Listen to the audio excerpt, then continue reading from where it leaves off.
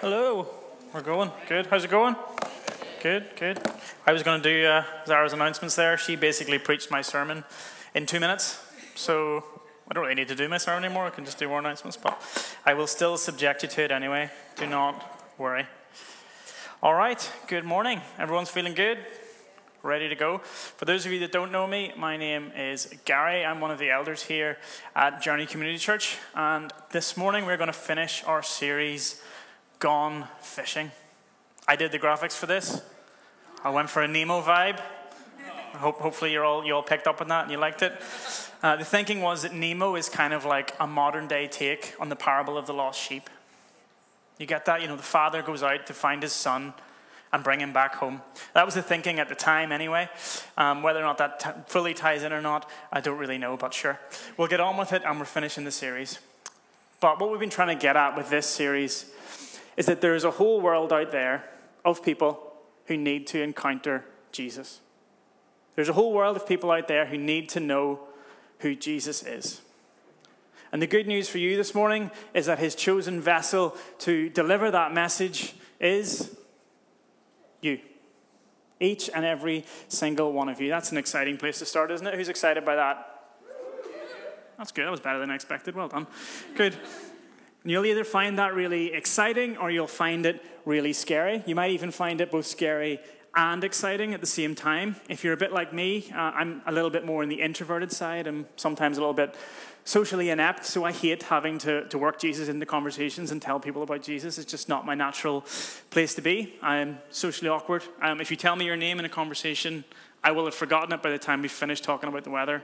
I'm sorry, I've tried all the tricks. I will remember it if we've had about 3 or 4 conversations. By then I will pick it up. That's just who I am. I say things that are awkward. I find myself in awkward situations, and there's a constant loop in my head of things that I've said that just continually plays on. I think, Jesus, why? Why, Jesus, did I say that thing at that particular time? Sometimes I even say those things up here on the stage, and this is the worst place you could possibly do it, and they continue to stick and be stuck in my head. So, not the most skilled in the social arena. It's okay. I'm happy with who I am. It's fine.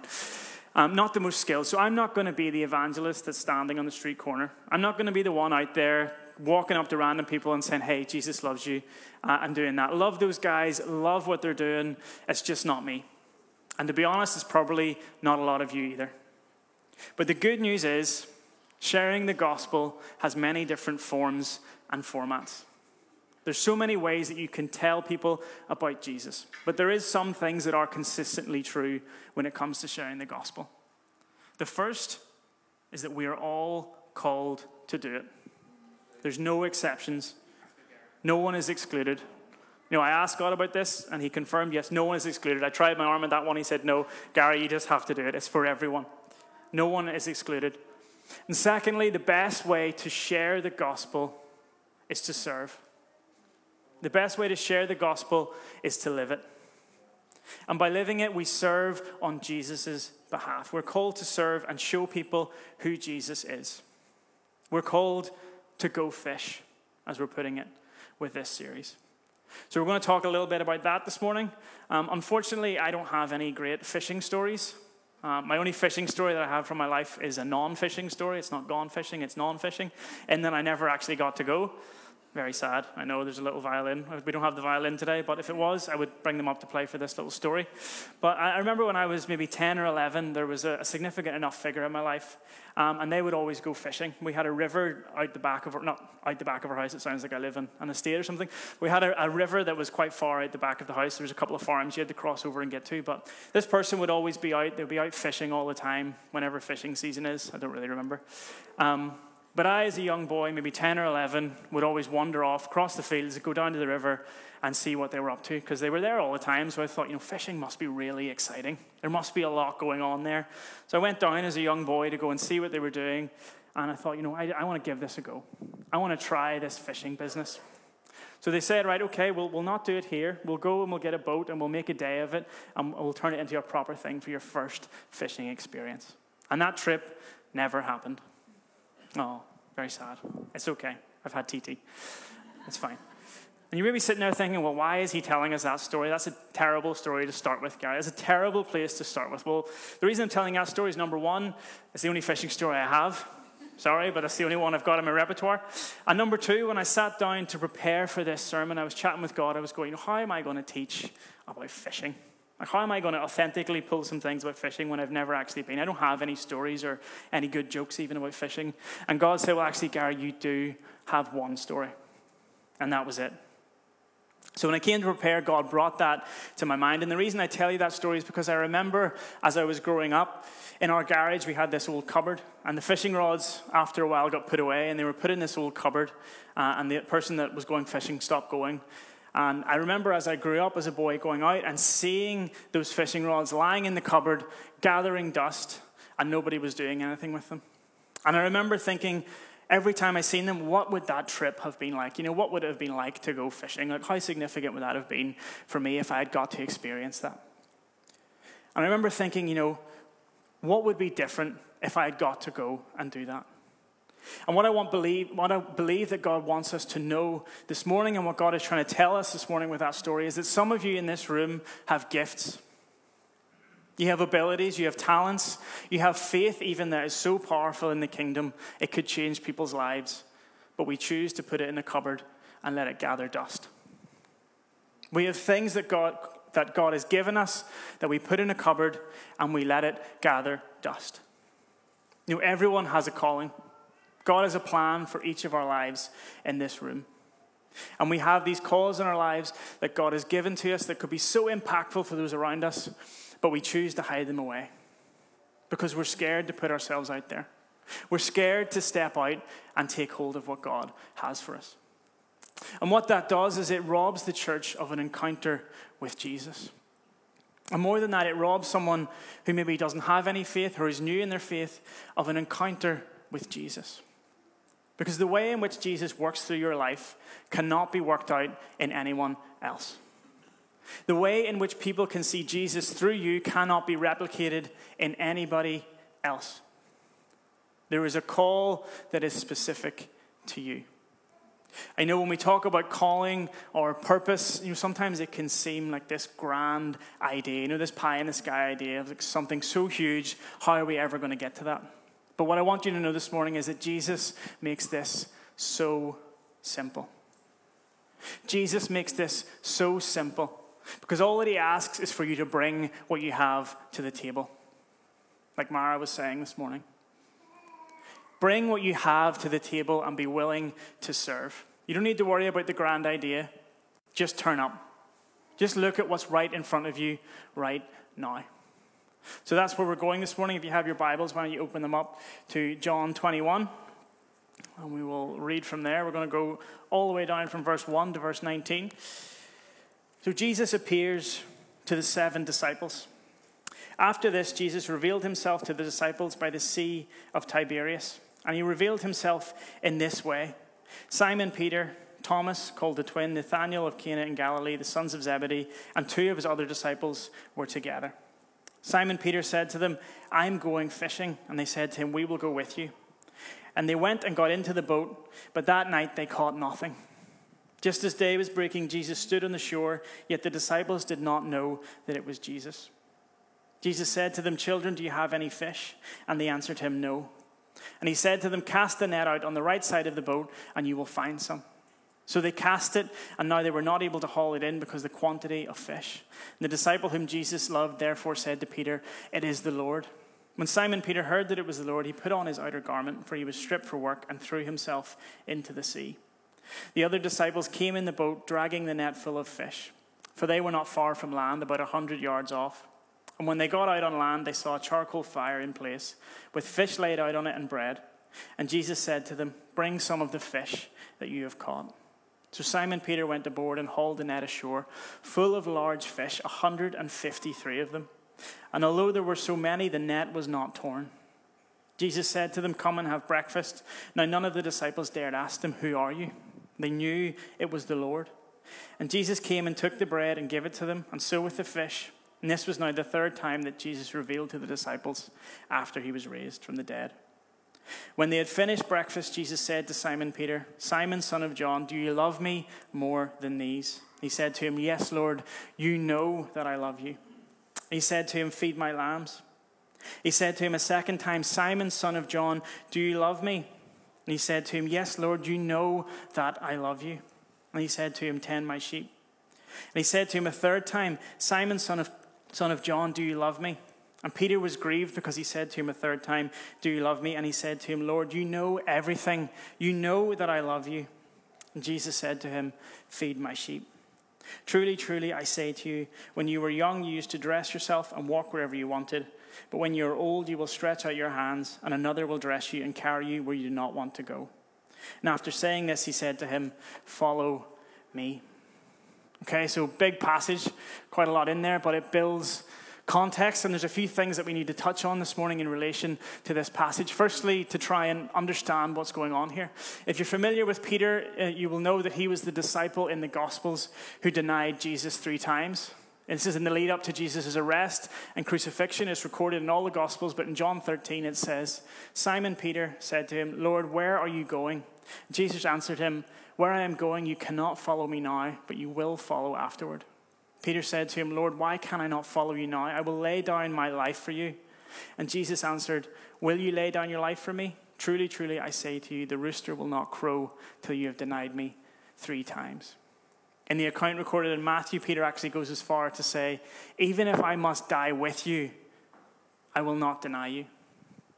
So that's our first point of reference. As we know, Peter did go on to deny Jesus 3 times. You'll notice in the passage in John 21, Jesus asked Peter the same question 3 times. "Do you love me?" Now, this passage is often used to show the restoration of Peter to ministry, the restoration of his call to the kingdom after his slight slip up in denying Jesus. And when we first see the interaction in John 13, Peter tells Jesus he's willing to lay down his life and follow him, but Jesus tells Peter, "Where I am going, you cannot go yet." You cannot go yet. But in John 21, we see Jesus making it clear to Peter that he will lay down his life for him. And he says to Peter very clearly, "Follow me." And one of the points I want to make this morning is that it's at this point in John 21 that Peter is actually ready to follow Jesus. You see, he wasn't ready to follow him before the crucifixion, but now he is. You see, before he had the desire, but not the ability. He had the desire to be faithful. The intention was there, but when push come to shove, he walked away. He denied Jesus. Now, Jesus knew this beforehand, and he loved him anyway, just as he knows each of our failures, and still he loves us anyway. But I find it interesting in these passages that after everything that happened, after Jesus' crucifixion, he appears to them after the resurrection, the disciples seem to just go back about their business. They're back together in Galilee again. And the way it's written in the Bible, it's almost as if they're not quite sure what they're supposed to do next. They're not quite sure what they're actually supposed to be doing. I have to imagine that Peter, at these moments, is just playing his denial over and over again in his head, kind of like I do with all those awkward and silly things I say. Thankfully, I can laugh those off, but this one is a little bit more serious. He denied Jesus. And I have to think that maybe Peter, in this situation, maybe he's thinking, I have messed this up. How can the guy who denied Jesus 3 times be fit for service in the kingdom? How can I tell people about Jesus when they know what I did? And we see here that even after their first encounters with the resurrected Jesus, the disciples have not set about the mission. They haven't really started to build the church, to spread the good news. And sometimes as Christians, we can find ourselves in that place, just not really sure what we're supposed to do next. I've been there. If you give your life to Jesus, it's new, it's exciting, you want to be involved in as much as you can. You're reading your Bible every day, you're going to all the things, you're doing all the things that you think you're supposed to do. But what can happen is that you settle yourself into a nice, comfortable rhythm. You get used to a new way of life, you just start doing things because that's what you've always done. You get nice and comfy. And the thing about that is that comfort sets in where there is an absence of mission. Comfort sets in where there is an absence of mission. How comfortable are your seats this morning? Comfort sets in when there is an absence of mission. And I want to make that point this morning because we, as a church, we're 10 years in. It's amazing, isn't it? All the things that God has done in our church and continues to do is incredible, but there is a new season coming. God is only getting started. You know, we could be comfortable here. We could be nice and happy with what we've got, but God has so much more for us. So this has happened to me before. You know, I got nice and comfortable. I've been in the boat. You know, we see that resurrection. We have that encounter with Jesus. It changes our lives, but we just carry on doing our lives, not really sure what we're supposed to do next. And if you don't have a clear vision for your life, if you don't have a clear call or a clear mission, you will settle yourself back into what's comfortable. You will find yourself back fishing, casting out the nets and not really seeing much return.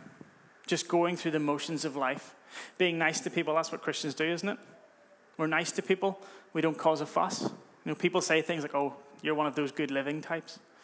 Now, I didn't grow up in the church. I became a Christian at 19.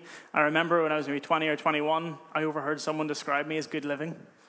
I didn't really know if that was an insult or a compliment, so I didn't really know where to go with that one. But God has more for us than to be good living. He has a mission. He has a call for your life, and he has put everything in you that you need to accomplish it. So what is the mission? At a basic level, it's Matthew 28. Go therefore and make disciples of all nations, baptizing them in the name of the Father, the Son, and the Holy Spirit, teaching them all that I have commanded you. Go fish. You know, luckily for Peter, while he's returned to his quiet fishing village and he's just aimlessly fishing, Jesus turns up. And Jesus shows him a better way. He says, cast the net out on the right side of the boat and you will find some fish. So they cast it out and they're not able to haul it in because of the quantity of fish. Jesus turns up and he says, why don't you try things my way?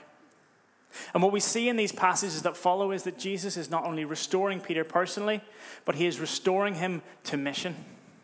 And he actually lays out Peter's mission very clearly.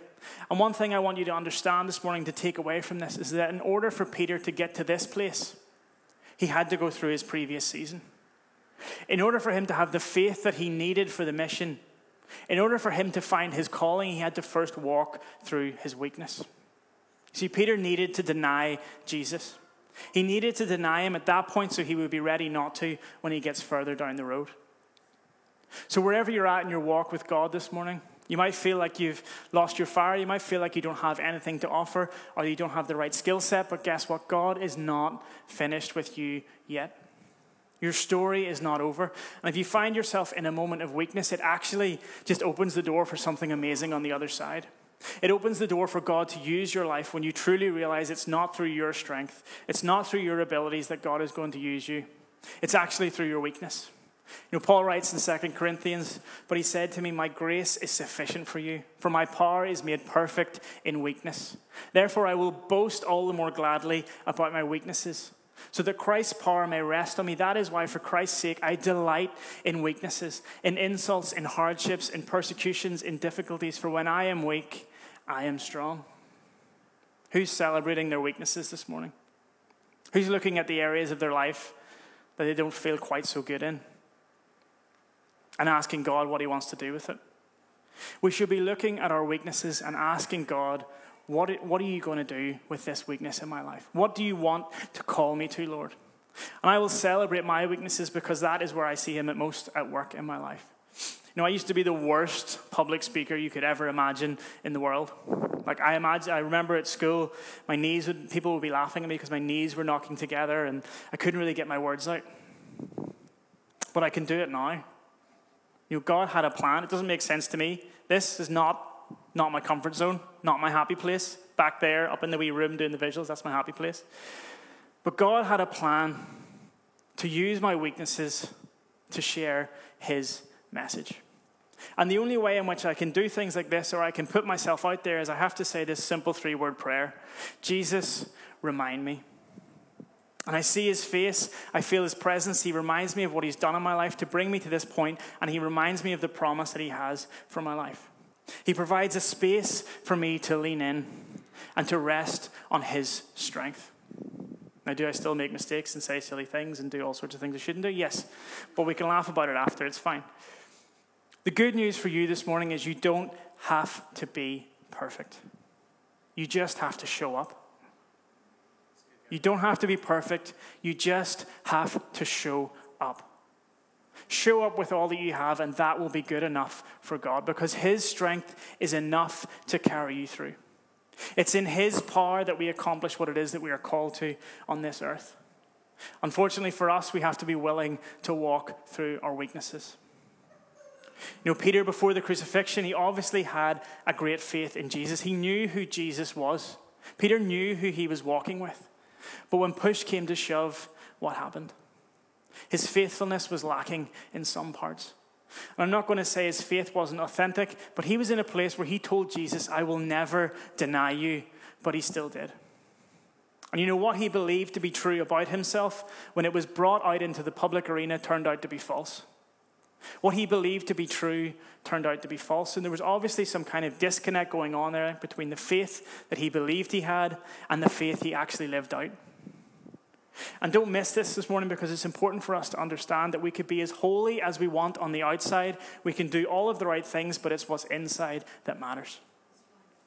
It's what's on the inside that counts, because external holiness will not get you anywhere.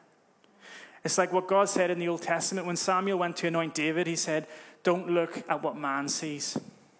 Look at what God sees. That is what counts. And what I love about the story of Peter is that Jesus saw him for who he was, and still he loved him. He knew where he was at in these moments. You know, Jesus makes it clear to Peter that he sees him for who he is, so that when we get to this second interaction, Peter feels the weight of Jesus' words. Jesus knew who Peter was, and he knows who you are, even if you don't. You know, I was listening to a podcast this week, and they sort of illustrated this perfectly, where they say you don't wait for an apple tree to produce apples before you call it an apple tree. It's always an apple tree, whether it's produced apples or not. God doesn't wait for you to produce fruit before he puts you on mission. He already knows what he's called you to do. He already knows what he has for you. And this morning, I believe God is calling us to step into the arena, to step into what it is we are called to. So I'm going to ask you this morning, what is your calling? What is your mission? What is your family mission? What is Jesus calling you to step into this morning? And if you don't know, if it's not clear, or you don't have it all figured out, that's okay. All you have to do is show up. All you have to do is step forward and say, God, I am willing. So what is your mission? And in these passages, Jesus gives Peter a layout of the mission that he has for him. And we're going to look at that a little bit here. John 21, verse 15 to 17. When they had finished breakfast, Jesus said to Simon Peter, Simon, son of John, do you love me more than these? And he said to him, yes, Lord, you know that I love you. He said to him, feed my lambs. He said to him a second time, Simon, son of John, do you love me? And he said to him, yes, Lord, you know that I love you. And he said to him, tend my sheep. And he said to him a third time, Simon, son of John, do you love me? Lord, you know everything. You know that I love you. And Jesus said to him, feed my sheep. So Jesus gives Peter the three commands here. First, feed my lambs. Second, tend the sheep. Third, feed my sheep. And while it looks like they're actually one and the same, you'll notice that there's actually subtle differences of what is required of Peter. And as I was studying this, I realized there's actually a whole lot going on here. But what I want to highlight this morning, firstly, is Jesus' commands to Peter. There are three: feed my lambs, tend my sheep, and feed my sheep. Everybody say, bah. Good. I just want you to know that you guys are the sheep in this scenario. Judah, my son, he's learning his first words. Ba is one of his favorites. He's got 4 words that are his favorite. Ba, moo, lorry, and mama. These are his favorites. He's flat out refusing to say daddy. I'm assuming that this is a second child thing, or else it's a personality trait. But every time I try and get him, I say, well, you're going to say daddy? You're going to come to daddy? He just looks me dead in the eyes, and he goes, no, mama. Every single time. Judah is he's the polar opposite to my son Noah. Noah is quite a gentle little soul. Judah is here to wreck things and to cause chaos. That is his personality type. So he's refusing flat out, but he will say ba. So we'll work on what we've got and we'll go with that. So ba, we are the sheep. Jesus tells Peter these 3 things. What is interesting to me is that these commands, they're kind of like an outline of the life of a believer. These are the stages that we are supposed to go through as Christians. You see, we start off as these little lambs. We're bouncing around the field. We're full of energy, but we're small. We don't really know what we're meant to be doing. And we need someone to come along and feed us milk or give us digestible substances so we can grow in our faith. And you see, when we first become Christians, what happens is we're all excited. We're ready to go change the world, but we've no idea how we're supposed to do it or how we're even supposed to follow Jesus. And sometimes we can get stuck here if we don't have the right resources or the right food. But what is meant to happen is that once we get a little bit older, our needs are supposed to change. We're supposed to be a little bit more mature, and while we're a little bit stronger, we can stand on our own 2 feet or 4 feet, depending how literally you want to take the analogy. But we can stand on our own. We know what it means to follow Jesus. We know where to go. We know how to experience his presence and joy, but we still need someone to come along and feed us.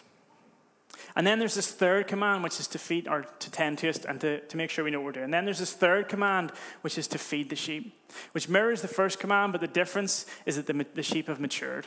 The believers are supposed to be mature. They know where to go to get the right nourishment. They're mature enough to digest it so that it will feed their faith, but they need someone to watch over them and to keep the wolves out. And this is the life cycle of a believer, the life cycle of the church. And so Jesus is calling Peter to lead the church. He's calling Peter to shepherd the church through these stages until it reaches maturity. That's a pretty big calling. Who's putting their hand up for that job? Nobody. You're wise.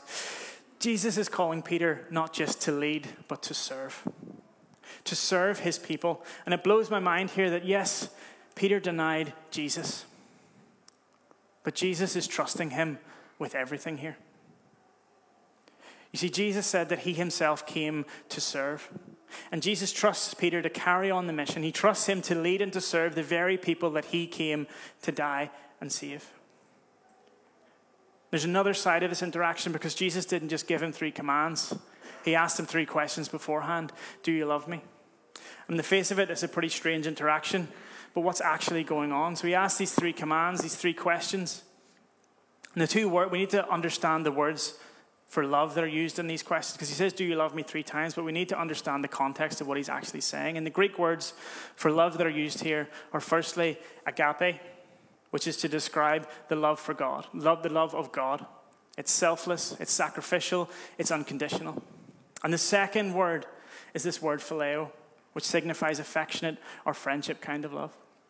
And in these passages, what we see is that in the first instance, Jesus asks, do you love me? And the word Jesus uses is agape. Do you love me unconditionally? And Peter responds, yes, Lord, you know that I love you. But the word that Peter uses is phileo. Again, Jesus says, do you love me? Agape. Peter responds, yes, Lord, you know that I love you. Phileo. And the third time Jesus says, do you love me? But this time Jesus uses the word phileo. Peter responds, Lord, you know everything. You know that I love you. Phileo. And there's significance in that for us this morning, because when we give our lives to Jesus, he commands our everything from us. The Bible says, love the Lord with all your mind, all your soul, and all your strength. Love the Lord with everything you have to give. And what is happening in this interaction is that Jesus is asking Peter, do you love me unconditionally? Do you love me the way that I love you?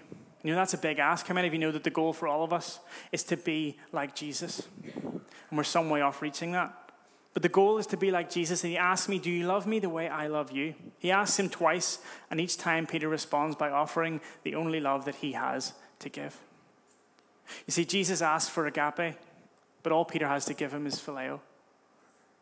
And what happens in the third instance is Jesus alters his question to meet Peter where he is at. And there's significance in this for us because we are called to be like Jesus. We are called to be Jesus to this world, to serve him and to lay it all down. But Jesus knows exactly who you are. He knows exactly what you're bringing to the table, and he is calling that out in you this morning. Because at the same time, he knows exactly what you have to bring to the table right at this very moment might not be enough. What you have to bring to the table might not be enough to accomplish the mission, but the good news is that he is enough to accomplish the mission. So Jesus isn't asking you to bring all the ingredients to the table. He isn't asking you to bring enough to feed 5,000. All he's asking is that you bring enough for you and him to have a meal together. He isn't asking you to have it figured out. He's just asking you to show up. Love the Lord with all your heart, all your soul, all your strength, all you have to bring. And in this interaction, Jesus is saying to Peter, I see what you have to bring to the table. It isn't what I have asked, but it's enough. It's enough for me to take it and make it enough. He's bringing phileo love, but Jesus says, I will take it and I will make it agape. I'm going to ask the worship team to jump back up. Jesus is not looking for us to have it all figured out. There's no point you will get to where you will suddenly be ready for mission. There's no point you will get to where you'll suddenly be ready to do everything that Jesus has called you to. All he is asking is for you to show up as you are right now. Why don't you guys stand as we get ready to worship? You know, we're doing our volunteer sign-ups. That wasn't planned, but that's a good opportunity to step forward. Maybe you can sign up for something you don't think you would be particularly good at. Maybe you can sign up for something that's a little bit outside your comfort zone. Jesus is asking us to show up. It doesn't have to be like that. You can show up in any way you want. Serve the church. Serve his people. I remember whenever we were sort of starting out as a church, we needed a graphic designer. And that was something that I kind of enjoyed doing. I was very terrible at it. I had a job that I was doing that I moderately liked. But what I always wanted to be honest, what I wanted to do was do a career change and be a graphic designer. It was the sort of thing that literally impossible. It's not going to happen. I made choices in my education years that were poor, that I couldn't just jump ship. But we needed a graphic designer as a church. I had the software, and I had something in my heart that said, I want to do this. And I was terrible at it. If you look back at our original designs, they're pretty poor. I'm embarrassed by them sometimes. I go, what was it? It's one of those ones, you're like, what was I thinking? I hide it. But I didn't have the ability. But I had the heart to do it. And God worked circumstances that were incredibly strange. Weird things happened. I was going to be sent to India at one point, against my will. Long, long story. But my job changed. And as I was doing and I was serving the church, I started to get a little bit better at it, until eventually I was handed a contract that said graphic designer on it. You know, that for me was a redeemable moment. The years that redeemed in my life was a total God thing. It sounds silly. It's not a major thing. But for me, it was a big deal. And the only reason that happened, and the only way in which that happened, was I brought what I had to the table to serve the church. I brought what I had to the table to serve God's people. And it wasn't enough. It was enough to get by. But it's not enough to fulfill the mission. You know, I have dreams that Journey would be a place of creativity. A place of creativity that goes out throughout the world. And that doesn't have to be me. It's not about me. It's about setting something up where people can come and they can be creative. That's the mission on my heart. And I didn't have enough to start that mission. But Jesus did. And Jesus worked it, and he worked the situations to make it a place where that is actually something that we can achieve. And that is actually something that I can be a part of. So this morning, what are you bringing to the table? It doesn't have to be enough. You just have to say, God, I am willing. Take this and use it. So God, I thank you for the opportunity that we have this morning to serve you, to serve your church, God. And I know, God, that what we have may not be enough, but I ask, God, that you will take it. You will take what we have to bring and you will make it something beautiful like you always do. And God, we stand on the promise that you've done it before so you can do it again. He's done it before so he can do it again. And Father, I pray that you would release courage, you would release boldness in the room this morning to step forward. Thank you, Father.